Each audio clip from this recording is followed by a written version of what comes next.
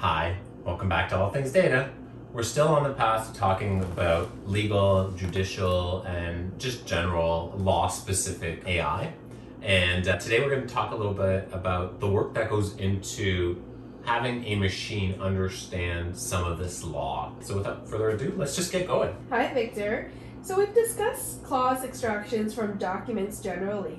What makes legal clauses more difficult? Right, okay. So general clause extraction is often just looking for a way to segment certain documents, whatever they are, that you're extracting clauses from. And it has many methods of extracting those. I mean, you can probably imagine that a clause is a self-contained paragraph or a section of text or content in a page. So generally, it's not incredibly hard to pull clauses out. The difficulty starts happening a little bit more where you're trying to understand what those clauses are about, so classifying them. So, I mean, just imagine a general document or contract or anything really. It doesn't have to be a legal document that you're looking at. Even if it was a memo that had some kind of clause, you would have certain paragraphs, clauses, or parts of the content that were like introductory in nature, that probably spoke to some facts, that might have some common understanding that you're discussing with the other party.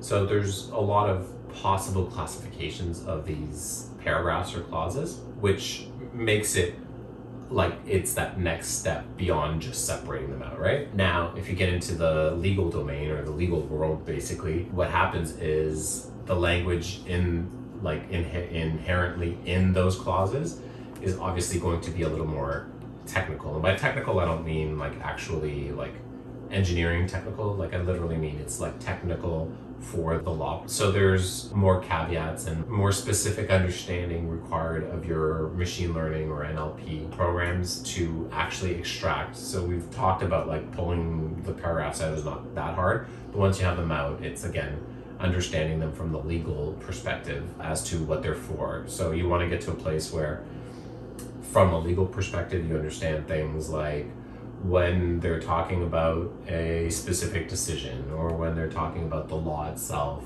or when they're talking about something maybe just factual about the whole case, right? So that then leads to some sort of language model that you can apply to this. That's sort of where the difficulty is. You have to have a different language model than you would for general clauses. So sounds like you need a different language model. What existed prior to your work? So there are certain language models that do exist, and with us happening to be in the Toronto area, we're quite close to the people who developed one of the better academic language models for this that's been used in industry. That was actually out of Brock University. Brock is, I'd say, 120, 140 kilometers away from the Toronto area. It's in a little suburb of Toronto, and it's got a nice university that does a bit of AI and NLP. And specifically from their legal or law department, in conjunction with their computer science folks, they developed something called the PHYLAC model. This PHYLAC model has been useful, I guess, constrained to a specific domain of law. And that's where, you know, it's good, but it's not the answer to everything, right? So PHYLAC, the letters F-I-L-A-C, literally stand for facts. So those are, you might imagine, facts about the cases, like the sky was blue. So issues arose either with some kind of common law, where it is, some kind of legal issue arose. The L stands for the law itself. So, you know, in a decision or in a case or in some kind of paperwork about the legal or judicial process, there will be an explanation of the law, or at least a dictation of the law. Somebody will say the law states, or section 43-B, whatever, subsection 2 states this kind of thing. So then you understand the law. Now you have the law, you have the facts and some issues about the entire case. That can then be reduced down to some analysis of the case. So whoever is possibly writing that decision analyzes the case and says, due to the fact that the sky was blue and the law states this about this specific type of issue that's going on, we can come to a conclusion. And that's the last part of this, is the C. So that gives you a very nice holistic language model that is really good for decision summaries. So there are sort of structured. They follow a similar observation pattern where they do adhere to this like FILAC model. So it's a case of the law or legal people or judicial people who are writing these decisions and the people who are doing the academic research kind of being on the same page, which is really nice. So that helps quite a bit when you're looking at decisions, which can help understand whether or not it's smart to proceed or not proceed with a case kind of thing. But it doesn't help with anything else in law. Like whether or not to proceed is great, but it doesn't help you craft an argument. It doesn't help you really understand more about the complaints, the complainants, the defendants, all of this stuff, right? For that, you actually need to do much more than just FILAC. And that's sort of where we kind of jumped in, is to do the more part. Got it. What did 1000 to improve on the clause extraction results from the FILAC language model in the legal domain? So, I mean, if you want like the 3-word answer, we just redeveloped a better classification. So realistically, I'll go into a few of the steps. But yeah, like I said, classification is a big part of these language models, is understanding what things are there for. So we figured, well, if somebody's done some work in the world for decision summaries with FILAC, how could we do something better? There are techniques, especially in neural networks and deep learning, where without supervision, so an unsupervised model, you can cluster things. You cluster them based on likeness. That doesn't mean equality, that doesn't mean they're very close to each other, but they're more like each other than they are like something else in that group of things, right?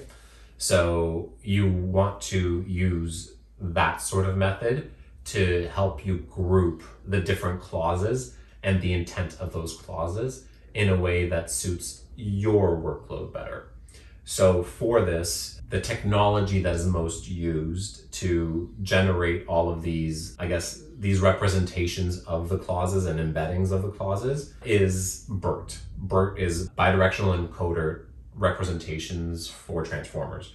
It's always hard to say, but transformers are highly used in all kinds of recurrent networks as well as sequences, and then also obviously in text because it is a sequence. So BERT comes prepackaged with a lot of help or understanding therein, and then you can pull language model with BERT. So imagine the pre-trained models come from like the world of like Wikipedia, Yahoo Answers, Reddit, maybe Yelp, maybe IMDb. A lot of people do work on those, especially in academia. And the larger language models are trained on much bigger purposes. But these language models are pretty much like a jack of all trades. They can do pretty good at out of the box understanding of things, but they're not going to nail your problem.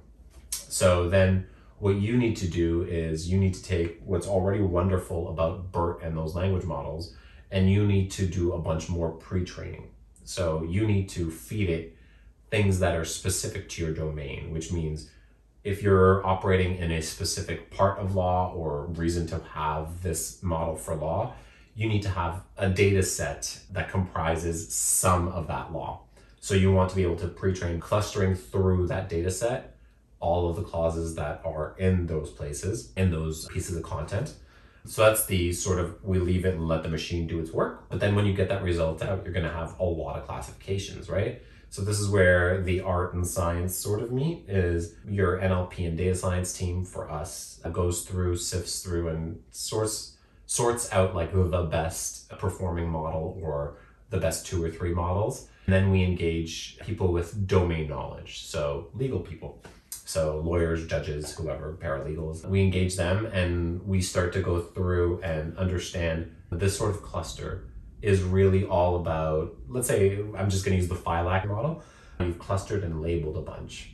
Now, given that you've clustered and labeled, you have examples to show your actual AI program that's going to do the classification. You can take it to your AI program and say, I know that, FILAC exists, but what about like FILAC plus plus plus? Mm-hmm. And that's sort of what we did, is we went with the FILAC plus plus plus. And that's led to us getting to a place where, I'll give you guys a few statistics, but for immigration law, so we talked about FILAC actually being good on decisions, and it was trained for immigration law. I don't know based on their data set how much error they actually get, but we know that we've improved on the error as well.